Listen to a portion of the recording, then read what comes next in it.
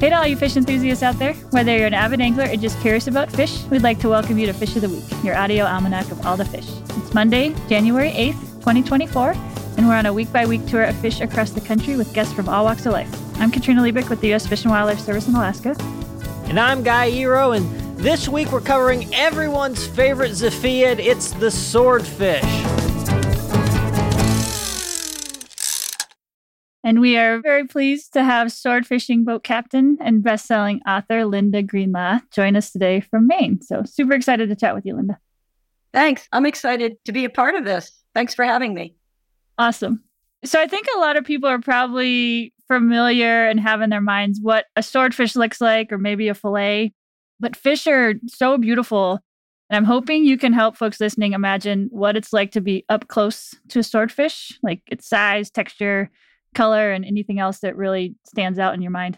The most obvious thing about the swordfish is the bill, the sword itself, which makes it just so amazing. It's like catching unicorns. What else looks like that? Swordfish, like most fish, are very colorful when they're alive.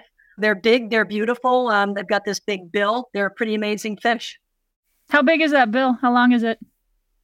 Depends on the size of the fish, but very much like people, there are short, fat fish, and there are long, skinny, called racers. The average fish, that changes year to year.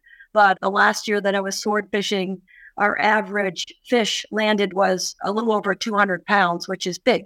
Okay. Yeah. And is that sword part like sharp, or what does that actually feel like? It is sharp on the edges. It's not like a marlin. It's not a spike. It's flat on the top and bottom and sharp on those lateral edges. It's very much like bone. Certain types of marlin, until you get very close, get the fish on the boat, could very easily be mistaken for a swordfish. But the big difference is the bill, where marlin is more like a spike. The swordfish has those two very sharp edges. While we're on the topic of these swordfish relatives, we should also throw out that, so they're in this order Istiophoriformes. You think about all these billfishes, your marlin, sailfishes, spearfishes, swordfish, which swordfish they're the only fish in their whole family that's sister to all those other ones. But then you also have the barracudas, which of course don't have that bill, but are also related. Yeah, I wasn't aware of that, but that's really interesting. I'm glad you said the order name. I was looking at those orders and families, and yeah, I didn't want to have to say it. What are they doing with that in the water? Are they slashing other fish? What's that for? They swim through a school of bait fish, slashing the sword back and forth, and then they circle back and eat the ones that they have injured. They also got this giant eye on them. What does that tell us about where and how these fish are living in addition to this bill? They live in very deep water for the most part, and they do most of their feeding on the bottom. That giant eye, I think, speaks to the fact that they're in very deep water. Yeah. One thing that's cool about them is that they're one of the few species of fish out there that have some sort of heat retention going on in the body. And specifically isolated, they got these cells at the base of the eye that they're called heater cells, because scientists aren't super descriptive or aren't super creative, are very descriptive. And they keep the brain and the eyes, when we talked about how important those eyes are for seeing in low light visibility, down deep. I've read that those cells, those heater cells, have the highest density of mitochondria of any cell in the animal kingdom. So just producing tons of energy, tons of heat. It's Give cool them adaptation. An edge. They look like they'd be fast. They are fast and they're strong.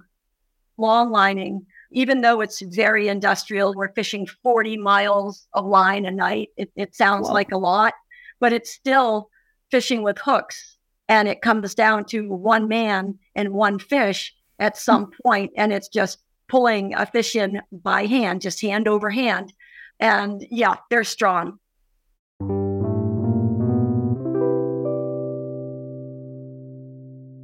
These are super migratory, predatory fish. How do you go about finding one of these fish in the wide open ocean? Long lining, obviously, you're fishing with hooks, with bait, and you want to be where the fish are, of course. Now, fishing east of the Grand Banks of Newfoundland, we're fishing in thousands of fathoms of water, but we're fishing relatively close to the surface. So the best fishing, let's say, from the first quarter of the moon through the full moon to the last quarter of the moon, the fish do at night come closer to the surface.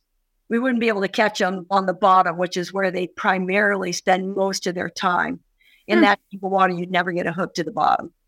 The fish are most abundant in places where two bodies of water come together. So that would be east of Newfoundland. It's where the hot water of the Gulf Stream pushes up into the Labrador Current, which is a very cold water coming down from Labrador. Where these two bodies of water come together, of course, there's a temperature gradient, but more importantly, there's a current change. The hot water generally moves faster than the cold water, and things collect on these gradients. So a temperature break is easier to find and see because you just have a temperature gauge on the boat. You're steaming and you're in cold water, bang, suddenly you're hot water. You turn north, it gets cold. You turn south, it gets hot. You found your break and you can follow that. You're really fishing the current change, but you have to have something called a Doppler on the boat. The last couple of boats I ran were very sophisticated. We had Dopplers, so you could measure the current at 3 different depths. You set the parameters yourself, and it gives you the current relative to the surface. It's a lot of math involved. You have to do these vector analyses to figure out what the water where your hooks are is doing. You get used to looking at different patterns that basically the machine is giving you. This is all very boring. I'm sorry. You want to fish the current change where your hooks are, not on the surface. We're a nerdy show. We love it. Yeah. And I guess in terms of those swordfish are keying into that, I'm guessing their prey are too. What are they eating? Depending on where you're fishing. Swordfish spend most of their life on bottom, so they're eating bottom fish, capelin, haddock, codfish. When they come closer to the surface, which is at night, whatever type of bait fish is in the area where you're fishing. Flying fish, mackerel, anything that schools. And you can see these big clouds of bait fish on your sound machine, birds working on the surface. You pretty much know if you're in a good spot when you see whales, birds, and sometimes you can physically see this temperature gradient that you're fishing because quite often this sargasso seaweed collects on this break. You'll see these huge rafts and weed lines. The question is, which side do you want to be on with your gear? So you don't put all your eggs in one basket and kind of cover the whole break. And then the next day when you haul your gear back, then you get a better sense of where you want to be. Kind of fine tune it as you go. You go out and you're on these sword fishing trips. I know that they can last for some time. Can you take us through everything that goes into the preparation, how long you're out, how you keep the fish preserved on the way back, and just what's it like as a crew member or as a captain on a sword fishing trip? Sure. We try to keep our trip at 28 to 30 days because we want to stay with the lunar cycle. The fishing is the best either side of the full moon. So you want to be putting your first hooks in the water around the first quarter of the moon, fish through the full moon, and maybe to the last quarter. You want to do your steaming back and forth and your unloading and reloading at the dock during the new moon because the fishing's not as good. So if you prolong a trip, you get off moon, that could cost you, worst case scenario, it could cost you 1 trip per season. And one trip is a big deal because the trip's a month long. Every trip was a major part of your living. There's a lot of prep, a lot of money is invested before you leave the dock. You would burn, for instance, 10,000 gallons of diesel fuel. We would take 10,000 pounds of frozen bait, either squid or mackerel or a combination of those. We use these light sticks or chemical lights on every single hook. If you're setting 1,000 a night, that's 1,000 light sticks a night you're burning through. Very expensive. Wow. Groceries for 5 or 6 people for 30 days. That's a huge expense. So let's say, just being somewhat conservative, you've got 50 grand invested before you set your first hook. Wow. And are you doing a trip every month? Are you doing 12 trips a year or just less? Yeah, depending. Like the Grand Bank season is pretty much May through October. And then in the winter months, some people go to other fisheries. And some years I have gone to the Caribbean, chase the fish down there and fish out of Puerto Rico. For the winter months, the fishing isn't as good down there, but it's easy on the boat weather-wise, and it's a nice break for the crew. Imagine putting a long season on the Grand Banks, very much like fishing the Bering Sea. The weather's not great, and you're out in the middle of nowhere bobbing around like a cork. And then you have this nice opportunity to go down and fish out of Puerto Rico, fishing in shorts and flip-flops for 3 months. That's awesome. That sounds nice. Yeah, and it's a really nice break. Like I said, it's not a big money-making thing. Hopefully you make your money on the Grand Bank so you can afford to kind of coast for the Enjoy. winter. Who's investing this $50,000? Is it the captain? Is it an external investor, someone who owns the boat? And then how is the crew paid? Do they get paid regardless of catch, or do they just get a portion of what they bring in? Most boats are not owner-operated. Most boats, the owner is ashore. The owner puts up the money to get the boat off the dock. It all boils down to about the same thing. You come in with your fish, you unload, you hope for a big price. All the expenses come off the top of the trip. So let's say you come in with, just make it easy numbers, 50,000 pounds of swordfish, and you average $4 a pound. What's that? $200,000 for the trip for the month. Take 50 grand off the top for all the expenses. That leaves 150,000. Generally, the boat takes half. So $75,000 would go to the boat owner, and the other $75,000 would be split among the captain and crew. It varies a little bit, but it all boils down to the expenses need to be paid before anybody makes any money, including the boat owner. Our trips we call brokers, and that's a trip where nobody makes any money. It does happen. That generally happens really early in the season. The fish just aren't quite there yet because they are migratory. So a May trip is really risky. But do the best you can, and hopefully you don't go too far behind in May. And then June, July, August, September, and October, you hope that you can keep everything together and get your big trips in. Say you've hooked a swordfish. How do you bring it on the deck safely? So when the fish breaks the surface of the water, gets very close to the surface of the water, because there's one guy wiring the fish or pulling it in hand over hand with this monofilament leader, which is the thing the hook is attached to. We have gaffs with sharp hooks. A couple of guys, if it's a big fish, 2 guys would gaff the fish in the head, ideally in the eye, but wherever in the head, and pull the fish head first through a door in the side of the boat. First thing to do is somebody has to have their hand on the bill, because swordfish, that is their weapon. And think of it as slashing with a sword, not stabbing. They don't stab. You know that, but they like slash side to side shake, back and forth, side to side, and you don't want to be hit with it. So the first thing, somebody has their hand on that, and something called a meat saw, just a hand saw, very much like a hacksaw but bigger. They cut that bill off, takes the weapon away from them, and then the one person on the boat is designated butcher. They dress the fish, they head it, gut it, do something called bloodlining and something called sliming. It's a little bit involved in cleaning a fish that's going to be put down on ice for 2 weeks. A while, yeah. So we make our own ice. For the most part, we use saltwater ice. So we make ocean water ice. It's 4 degrees colder than freshwater ice, and it keeps the fish much better. When I first started fishing, these saltwater ice machines did not exist. You could tell when you unloaded, you could tell the top of the trip from the bottom of the trip. You could see it, you could smell it. But with saltwater ice, it doesn't freeze them, but it's very close to freezing them. They're fresh, but they just great quality if they're handled correctly. Most places where you sell fish, you're not going to get big money for a fish that's lesser quality than it should be. So everyone has a lot of incentive to bring in top quality fish and get the most money they can for it. With a well-experienced crew, what's the time from fish gaffed to fish packed away in the ice? Oh, I'd say 3 to 5 minutes. 3 to 5 minutes. Most of that is this process of cleaning a big fish.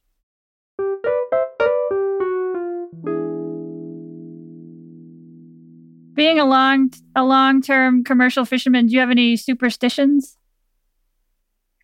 Yeah, I grew up with tons of them. I don't consider myself a super superstitious person, but when I'm on a boat, I do follow the protocol, which is you don't whistle, and blues bad luck, and women are bad luck on boat for Jonas. And you don't say the word P-I-G, you spell it, and you don't say the number after 12, you say 1-3. I still cringe when someone says the word P-I-G. It's just, even if I can't even see the water, if someone says that word, I'm just like, oh man, can you just spell it or say curly-tailed animal? Don't put a hatch cover upside down. No bananas on a boat. Bananas are... Okay, I know that one. I didn't know a lot of those. That's funny. Linda, you got into sword fishing. I got to imagine that's pretty tough. As a 19-year-old, what was that like? I was raised on an island off the coast of Maine, so boats and fishing are pretty much the way of life. I was no stranger to boats. I grew up hauling lobster trap at a very early age. Sword fishing was obviously very different. And when I was 19 years old, it wasn't as common as it is today for women in fisheries, for sure. The first sword fishing job, I signed on as a cook. And back then, let's see, I was 19. So that would have been 1979. So a few years ago, it was okay for a woman to be a cook on a boat. And I lied to get the job. I couldn't even cook. But I really needed money for school. And I just felt like it was a pretty natural step for me to throw this garbage bag full of dungarees and T-shirts from the back of the beat-up pickup truck onto the deck of the Walter Alvin Lehman Sr., the first sword fishing boat I was employed on. Luckily for everyone involved, one of the crew members, one of the regular deckhands, hurt his back early on in the trip. And he took over in the galley and I took over on deck. And it was a much happier situation for everyone. That's awesome. What's your favorite thing about fishing? Like the fish itself, the weather, being on the water? Like what motivates you? What I really love about fishing just in general is the sheer optimism of it. Challenges for fishermen are bad weather, mechanical breakdown, slow fishing, morale issues amongst the crew. When the chips are down, it's the true fisherman who just never gives up. It's the next hook, the next trap, the next day, the next season. When the moon gets full, warmer, cooler, deeper, shoaler, there's always reason to hope. And that's really precisely what I love about the life I've chosen. That's great. As captain, are you like the motivator for folks, or do you play a particular role with that psychology of folks on board for a long time? 100%, I am the tone setter. And I'm a hard worker. My only asset is my work ethic. Seriously, nobody outworks Linda Greenlaw. I'm not a young girl anymore, and I can still say that. I know how to work. It's the one thing I know how to do. And that goes a long way to motivating a crew who wants to keep up. I treat everyone the way I want to be treated, which is with respect. I don't say my crew works for me. My crew works with me. We work together. And especially in the sword fishing industry, it really is a team effort. You can't have 2 really good guys and 3 duds. It really does take 5 good guys or gals, just 5 good people. Good lesson in leadership. Yeah. And there's not a job on the boat I haven't done. I started at the bottom and I've done every job on the boat. That goes a long way towards it too. I wasn't born into it and given a boat. Yeah. Can you remember the first swordfish you ever caught, or the most meaningful fish that you've had on your line? The most meaningful trip was the first trip where I was running the boat myself, because I had been on deck all through college. That was summers only. And then after I graduated, I started fishing year round. And I stayed on the same boat long enough to have been the butcher, been the engineer, started as a cook, blah, blah, blah, became the first mate probably by attrition, because there's a lot of loyalty in the fishing business. The grass is always greener, but I stayed. And because the owner of that boat bought a second boat, I had my first opportunity to captain. And I was definitely ready, or I thought I was. And I remember very distinctly leaving Portland, Maine the first time in the captain's chair and really second guessing everything. Oh man, is that buoy? Am I on the right side? I've been in and out of there a million times. But the first time you're actually in charge, very nerve-wracking. Yeah, which is a good thing. Maria mentioned you wear a pin on your shirt when you're out on the water. Is there a story that you'd like to share about that? Yeah, I wear the mustard seed pin. It's actually biblical, and I'm not super religious. It's about if you have the faith of a mustard seed, which is really tiny, you can overcome anything. I don't think that has to be taken in any biblical sense. Keeping the faith in yourself, in your crew, in a lot of things, just doesn't take that much, right? You have to really believe that you can overcome. Have you been out on the water with Maria? Yes, I have. Yep. When I first got to Alaska, she was one of the first people I met. And I was delighted to know that I was going to be on a boat with her. I had never fished with another woman in all my fishing career. I never fished with a woman.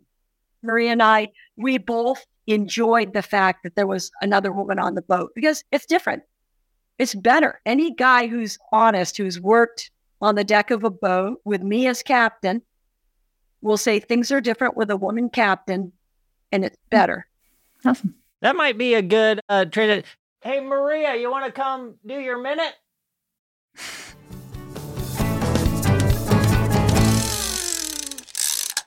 Gong, everyone. It's me, Maria, coming at you with a minute with Maria. As I hear Linda Greenlaw talking, I can't help but think about how wonderful it was to work with her. Virtual fist pump to you, Linda Greenlaw. When I was new into the commercial fishing world, there wasn't a lot of other women that were doing the fishery with us. Working with Linda was an absolute dream come true. I really took note and followed her lead. When Linda was talking about heritage, I could really relate to that because my ancestors came over to the Aleutians and worked in commercial fishing. My great-grandfather did it, and it's been passed down. My mom had told me commercial fishing is either going to make or break you. And that really sticks with me, especially when times get tough. When we're out on the water for long periods of time, it really becomes surreal how far off land we are. You have to bring yourself to just realize what's at stake, and you just got to focus on the task at hand and catching fish. It's just a way of life for us. And so if the heritage goes, there's not really much to look forward to. Fisheries are really important because of that, not only for our livelihoods, but just our culture as well. Linda, I love you. I love hearing you talk about fish. Hearing you talk about swordfish has been so cool. It's a fish that I've never seen in real life and I've only dreamed about. Kagasakung, everyone. Thanks for listening in. We'll talk to you next week.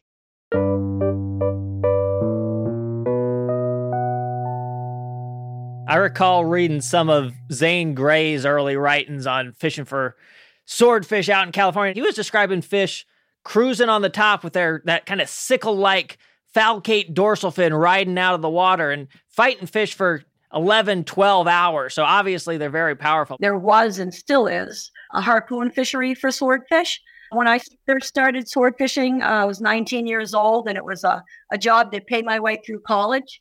And the boat that I was on was harpooning and long lining. That was on George's Banks, right up the New England coast here, a couple hundred miles offshore. Swordfish are caught in every ocean, but there are only a few places on the planet that swordfish will fin or come to the surface so they can be harpooned. George's Banks is one of those places. I have spent the majority of my fishing career east of Newfoundland on the Grand Banks. They do not surface there. Never seen it again. We started off one of the first episodes of this past season was Opa, which is Opa. And it makes me, I wonder if that's one that they thought it was like one or two species for a long time, pan-oceanic, and they split it up. So I'm curious if anyone's looked into the genetics of swordfish to see. We say it's the one species, Ziphius gladius, but whether or not it's actually the same thing or if you have different breeding populations. It's hard to believe that it's all the same. I've fished the Indian Ocean for swordfish from Kenya and Somalia to the Maldives. Oh, wow. With the swordfish, the color is very different, and it's probably just a product of what they're feeding on. But they have a lot more like a coppery brown mixed in with the various colors that are in a swordfish. When I first saw them, I was like, just attribute that to whatever they're eating. Over here has got to be a little different, but I don't know as anyone's ever done the genetic testing to see what's what there. What was your time like in the Indian Ocean scouting for these fish? It was probably the best and worst fishing experience of my life. I was hired by the Kenyan government to do some baseline fishing. They had money from the World Bank to create a sustainable and more modern fishing fleet for sword and tuna. So as the resident expert, I was hired to go fishing with the locals on their boats and do a lot of written reports as to the resource itself and advise how to change what they had to a sustainable fishery and more modern. They were a long way to go to more modern. A great fishery over there, great resource, primarily because where we were fishing, all of the big foreign fleets did not fish there for fear of piracy. Yep. So it was really just these real small local boats fishing with very primitive equipment, almost nothing for electronics. The gear was crude at best. And were they using like buoy gear, or what were they using? yeah, they were using traditional long line gear with snaps and monofilament and hooks, but just real big, gummy. That stuff just wouldn't fish over here. Okay. At all. I would say it was the best and the worst because the fishermen were very skeptical that any of the money would ever really trickle down to help them in any way because of corruption. And I was over there long enough to learn that they were correct. And I was being paid so well for my participation. And I was working with the poorest people I'd ever imagined. I thought I knew poverty, and I did not until I went over there. Well, and they were the most generous group of people I've ever saw. And it was the best and the worst all rolled into one. I learned a lot, but wow. Okay. Man.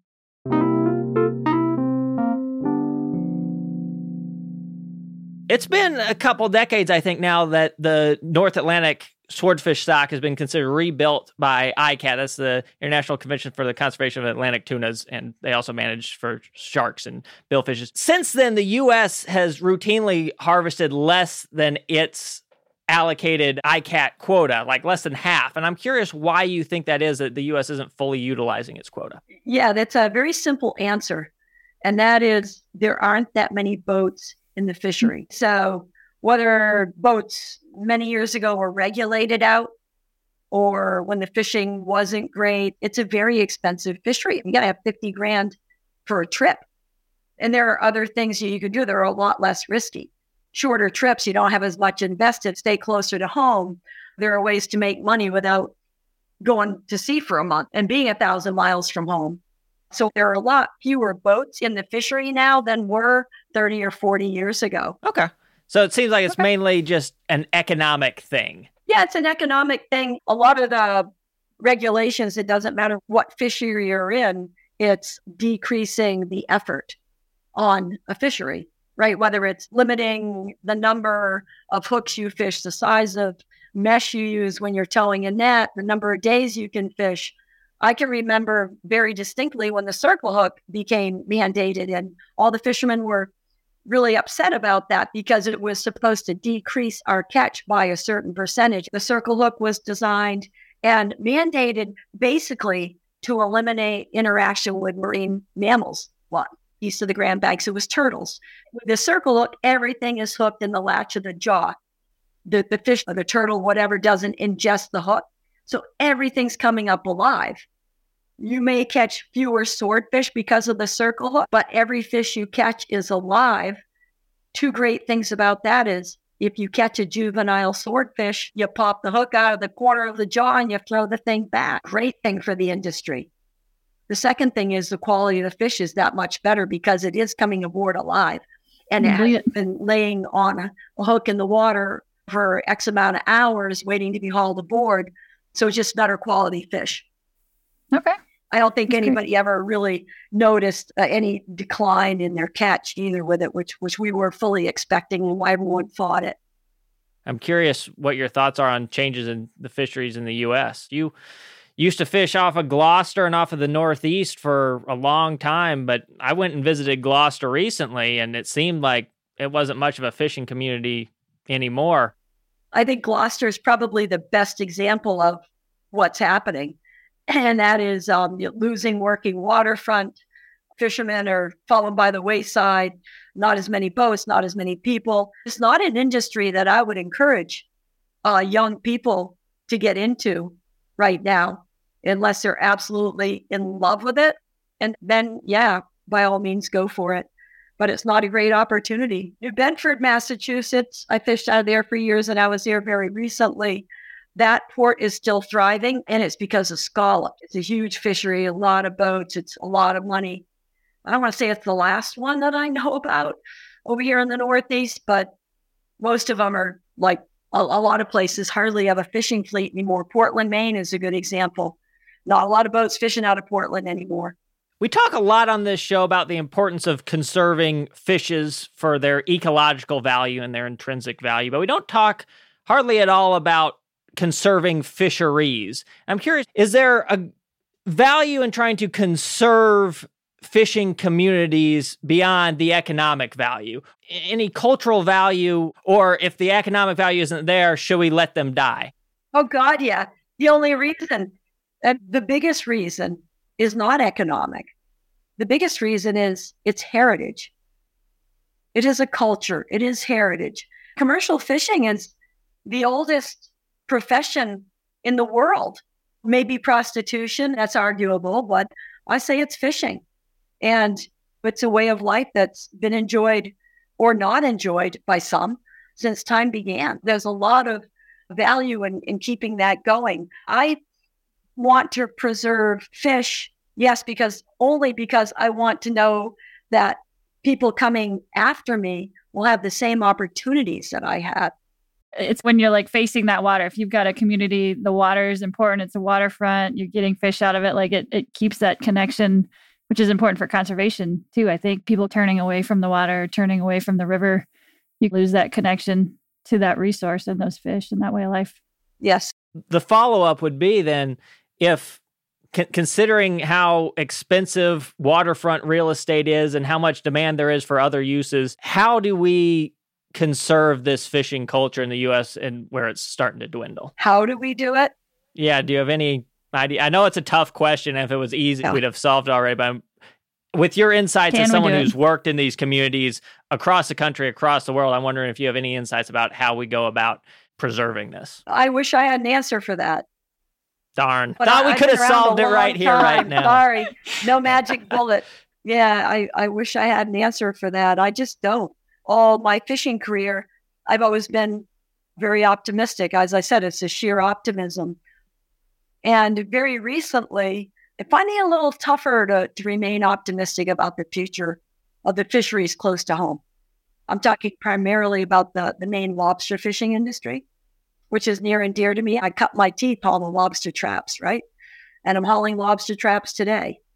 And it's getting increasingly difficult to see a future that's very bright. Why should people care about swordfish? And is there anything the average person can do to help conserve or connect with these fish? I think people should care about swordfish, and they should enjoy swordfish. Nothing better than a swordfish steak cooked on a grill. And it's every other type of fish. Make sure it's good quality. And it's got to be super fresh, prepared correctly, and melt in your mouth. It's a very healthy thing to eat. And I think the biggest thing that people could do to help fishing in general is just to know the facts and to maybe dig a little deeper than what mainstream media has to say about the fisheries in general. I was going to check in with Linda and see if she has anything that she's just itching to say on this podcast to folks. I think we covered it. We didn't mention that she's featured in the most famous sword fishing movie of all time, The Perfect Storm. I'm curious, that movie, now it's good. John C. Reilly is one of the most versatile actors out there, but it didn't have enough fishing for me, and it felt like some of the interactions between people on the boat felt kind of artificial. They felt Hollywood in a sense. I'm curious what your thoughts were on that movie and how realistic or unrealistic it was, as well as your portrayal. Of course, I would have preferred to see more fishing. I'm with you on that one. Yeah. Because it is a really interesting fishery. Having said that, when I heard George Clooney was the lead, I begged to play myself. I did not get the opportunity to do that. I worked as a consultant for the movie, which I thought at first, oh, great, they're going to pay me to use my name. Wonderful. But the person doing the research for the screenwriter called me on several occasions asking very detailed questions about the fishery. So I thought that was great. They're making an attempt to get it right. And they did well with the fishing part of it. But it's showbiz. Okay. How do you think those actors would have done on a month-long trip out to the fishing grounds with you? That's hard to say. I've hired a lot of people and I've made some mistakes. There are no questions you can ask at the dock that will truly tell you if someone's going to work out 1,000 miles offshore for 30 days. Okay, awesome. Thank you, Linda. This was super interesting. Yeah, Well, really thank you enjoyed so your time. much. I think you would have done a great job playing yourself, by the way. Yeah. Who could play me better than me, right? Yeah. All right. Thank you. And get out there and enjoy all the fish, especially the swordfish. Thanks for listening to Fish of the Week. My name is Katrina Liebeck, and my co-host is Guy Eero. Fish of the Week is a production of the U.S. Fish and Wildlife Service, Alaska Region Office of Communications. Our production partner for the series is Citizen Racecar. We honor, thank, and celebrate the whole community, individual tribes, states, our sister agencies, fish enthusiasts, scientists, and others who have elevated our understanding and love as people and professionals of all the fish.